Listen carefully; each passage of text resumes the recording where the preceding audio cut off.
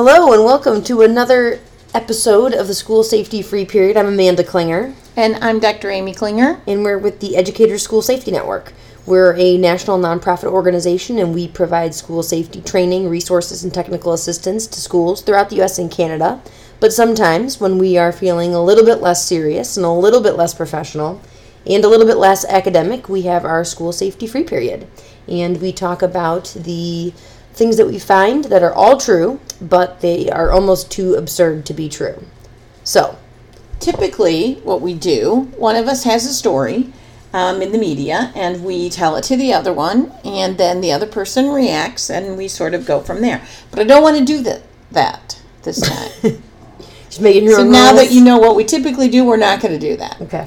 So instead, I wanted to cover something or talk about something that bugs me, and then we'll just sort of see if it bugs anyone else. So you just want to just open forum for No, complaining? I'm not trying to vent. I just want to talk about this. Okay. So I spend a lot of time monitoring and looking at media reports of different safety issues that happen in schools. And I am almost always irritated by the way that the media chooses to cover some of the things that happen. So I'm going to give you the words that the media used, and then you tell me the safety term of what they're referring to, okay? So we're playing a game? Yeah. Can the people at home play Yes, along? you can play along. Okay, so I shouldn't. Here we go. So I shouldn't answer right away. Well, no, you can answer. It's I'm not okay. going to leave people time to play along. Okay, so the first thing they were talking about is how the students were, and I'm using this in quotes, my quotation fingers, the students, because of this safety concern, were penned up for more than 2 hours. Penned up? Penned up. P-E-N-N-E-D up. Wait, was this livestock or students? This was in the context of a school As a result of a that threat? had a safety concern requiring them to pen up their students. Okay, well, I'm hoping everyone has had a time to be yelling out at home. Well, and this time of year, I'm sure a lot of us have an urge to have the students be penned up, but I think they're probably referring to a lockdown. to a lockdown, yes. Yeah. So we have a safety concern, and we're concerned about, potential threat of violence, so we're going to pen up the students. So clearly there's some issues with that. Now, I would like to point out that lockdowns do come to us from prisons.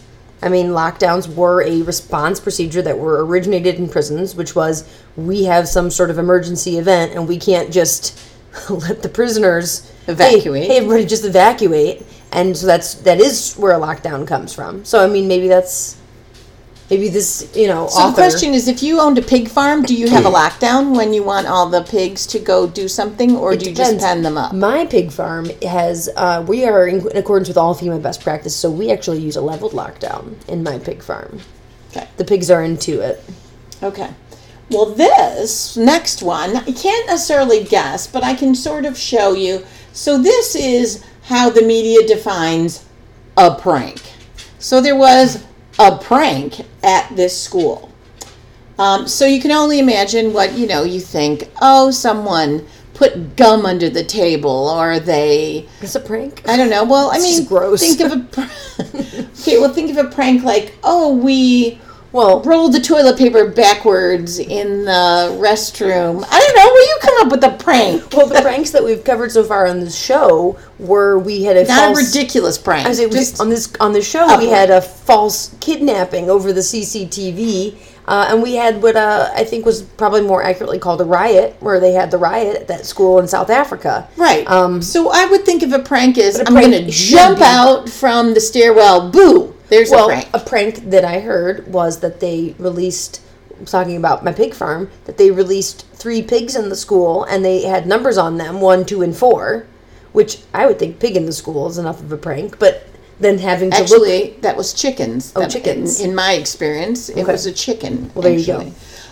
The prank. If Still we not a want to very talk nice about prank. releasing a pig in school as a prank, and then the principal caught the pig, raised it, and then at the end of the year had a pig roast for the staff. That is a true story of a prank turned to the good. But anyways, in this particular case, this was a threat of a school shooting with the picture taken with a gun and posted on Instagram about killing everyone in the school is called a prank. not quite the term that I would and this use. is what makes me crazy, is it gives this notion that this sort of behavior is just kids being kids. You know. And that it's not a prank. It's a cry for help. It's not a prank. And I see that all the time, and especially when you're talking about weapons, you're talking about actual verbalized threats. Those are not pranks or hoaxes. Those are a legit problem. So then what would we call someone who calls in a bomb threat that everyone is going to die, the school is going to explode, and requires everyone to evacuate and be sent home? Lots of law enforcement, fire, EMS there. What would we call the individual that did that? Someone who's communicating terroristic threats. Nope, they're a prankster. Oh, sorry, I forgot. Pranks. Again, multiple times where you see people talking in the media, they're referring to it. Pranksters result in the evacuation of a school. It's not a prank. It's not a prank, and they're not pranksters. And finally, the tragedy of a shooter in the state of Washington, which happened in the fall. Which one? Yeah. The Washington, Tacoma. yeah, the one in Tacoma, the fall of 17. Clearly was a shooting, resulted in a fatality. In the discussion in the media about his violent YouTube videos that were replicating violence and shooting and all kinds of disturbing things, they refer to them as antics. Oh. ANTICS. Antics. Does it begin with spelling bee? No, but I in case I'm not articulating closely. And that really bothered me. So you have a killer, and we are calling the preparation for the murder antics. So my question would be, when you have a violent, gang-related, multiple shooting, does anyone call that antics? Did I miss that? I think it's important to talk about the precursor to violence, because a kid making violent YouTube videos is not necessarily inherently problematic. That one piece of information taken it by itself is not enough for us to be a true predictor of violence. I'm not saying that we should call those things antics necessarily, but I think it's really important that educators have a way to separate what's a creative writing assignment versus Adam Lanza, the shooter at Sandy Hook, is an excellent example. He turned in 5th grade the big book of Granny about a grandma who kills kids and taxidermies them. And his father, in the Atlantic, I believe, he said his contention was, how would we have known in 5th grade? He wrote this, kind of creepy book. How would we have known that he wasn't the next Stephen King? The way you know is threat assessment. You are able to look at everything else that's happening in that kid's life and go, how concerned should I be about this kid? If it's just a kid who's writing creepy stuff, but they're doing well in school, they're getting along with their family, they have domain connectedness, they are feeling, they have social emotional wellness generally, then they're probably not a predictor of violence. So I definitely agree with what you're saying. After someone has perpetrated violence, calling their things antics is completely tone deaf and inappropriate. But we need to have a way for educators to be able to separate the folks who are potentially on a path to violence versus kids who just wrote a creepy story one time. Right, but I also think that I think this is symptomatic of this sort of societal problem of not taking some of this stuff seriously. Right. And looking at, any of these things that we are discussing are not pranks. They're not pranksters. They're not antics. They are not hoaxes. And so it's really symptomatic of the fact that we're minimizing what's happening with these things. And I find it a little bit hypocritical that you're calling someone a prankster and then charging them with a felony of making terroristic threats. I mean, so think from our students' perspectives, we're really kind of sending this mixed message that is, you shouldn't do that, and oh no. I mean, the media is sending this mixed message of sort of glorifying it with the media coverage, and then minimizing it by using verbiage that makes it look less harmless. But yet, when it comes to a legal perspective, they're really getting into a lot of serious legal problems. So it's really kind of creating this duality of message that I think is very difficult maybe for kids to discern. Although, frankly, I have a problem in this day and age with any kid turning around and going, oh, I was just kidding. That picture of me holding a gun saying I was going to come and kill everyone in school, just a joke.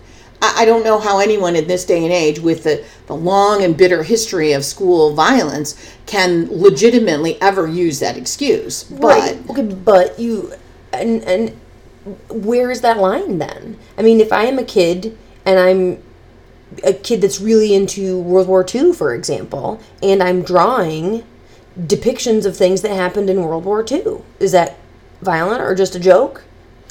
I mean, so right. But when you are crafting a message on social media that is very specifically targeting or very specifically aimed at what we archetypally or iconically view as a school shooting situation, right? Mm-hmm. The weapon, the verbiage, I'm posing with the weapon and all that kind of stuff. That's much more, it's very difficult to excuse that as someone that didn't know any better than to have a 7th grader with a fascination with German tanks drawing a violent battle scene is very different. Sure, and my point is that as educators, if we don't have a way to parse out who's the kid that has an interest in tanks versus who's the kid that is engaging in a behavior of escalating threats and threatening behavior, if educators don't have a way to separate out who are those kids, then it's all a free-for-all. So, I mean, I guess that's my point, is that I think because we have a lot of violence in our society and in our culture, we need to have a way to separate out who are the kids that we need to be concerned about and that need supports and interventions, and who are the kids that just the thing that they happen to be interested in has an element of violence to it. Well, and then I think the wraparound or the flip side of this whole discussion is at the same moment that I'm tracking these and seeing all these media reports with this, you're also seeing tons of media reports where it is a rumor-based threat. There was just one this week where a parent had heard a rumor that there was going to be an active shooter at the high school and called in attendance, and on the attendance line said, I'm not sending my kid today because there is supposed to be an active shooter, which would not be my way of hoping for that report. And so then it turned into this, there's an active shooter in the school and locking down and doing all this stuff. Yes. And of course they come to find out that it was a report of an active shooter at a different high school. It wasn't even at this high school. But it's kind of interesting how the rumors really take on a life of their own and force the school into making a response or having to gauge a response, of what's the appropriate way to do that. But yet, on the flip side, we also have this really minimizing the actual serious ones in the media. So I think there's just a dichotomy that I find to be very interesting. Sure. That, when you're talking about your parent, your kid, all bets are off. You're going to clearly err on the side of caution, but yet more globally, we're minimizing a lot of the things. So it's kind of an interesting how that rumor thing sort of plays into it. I think that speaks to the fact that we are so desensitized in this country to school shootings. I mean, when you said about that school shooting in Washington, until the school has your name on it, and then we want a full-blown hardcore response, and I'm not sending my kid and I'm going to homeschool my kid. So it's very interesting that we are desensitized until that moment when we have that brief flash of belief that something bad is happening in my school, and then we want it everything, and we want the response to be full blown, but yet we don't want to do the hard work and preparation up front for that. Yeah. All right. Well, that wasn't very funny. No, nope. You're not doing a great job of bringing the humor. I'm going to do? Pen myself up until I can come up with the better topic. Prankster, you. Well, isn't Loki considered the prankster god? I mean, he did some pretty messed up stuff. Yeah, maybe I'm just not defining prank. I think you're just misidentifying prankster. So next time I do something awful, I'm just going to go, that was a prank. Just a prank. I'm just going to start punching people. Call it a prank. So there you have it. Well, thank you for joining us for another fun and exciting episode of the School Safety Free Period. Please do rate, review, and subscribe. You can find us wherever you get your podcasts. If you have a too ridiculous to be true story, but it is true, you can send it to us at info@eschoolsafety.org. That's the website, www.eschoolsafety.org. We have tons of free resources and information. We also have our normal, serious podcast, School Safety News, you can find on the website. And we look forward to hearing from you. Thanks.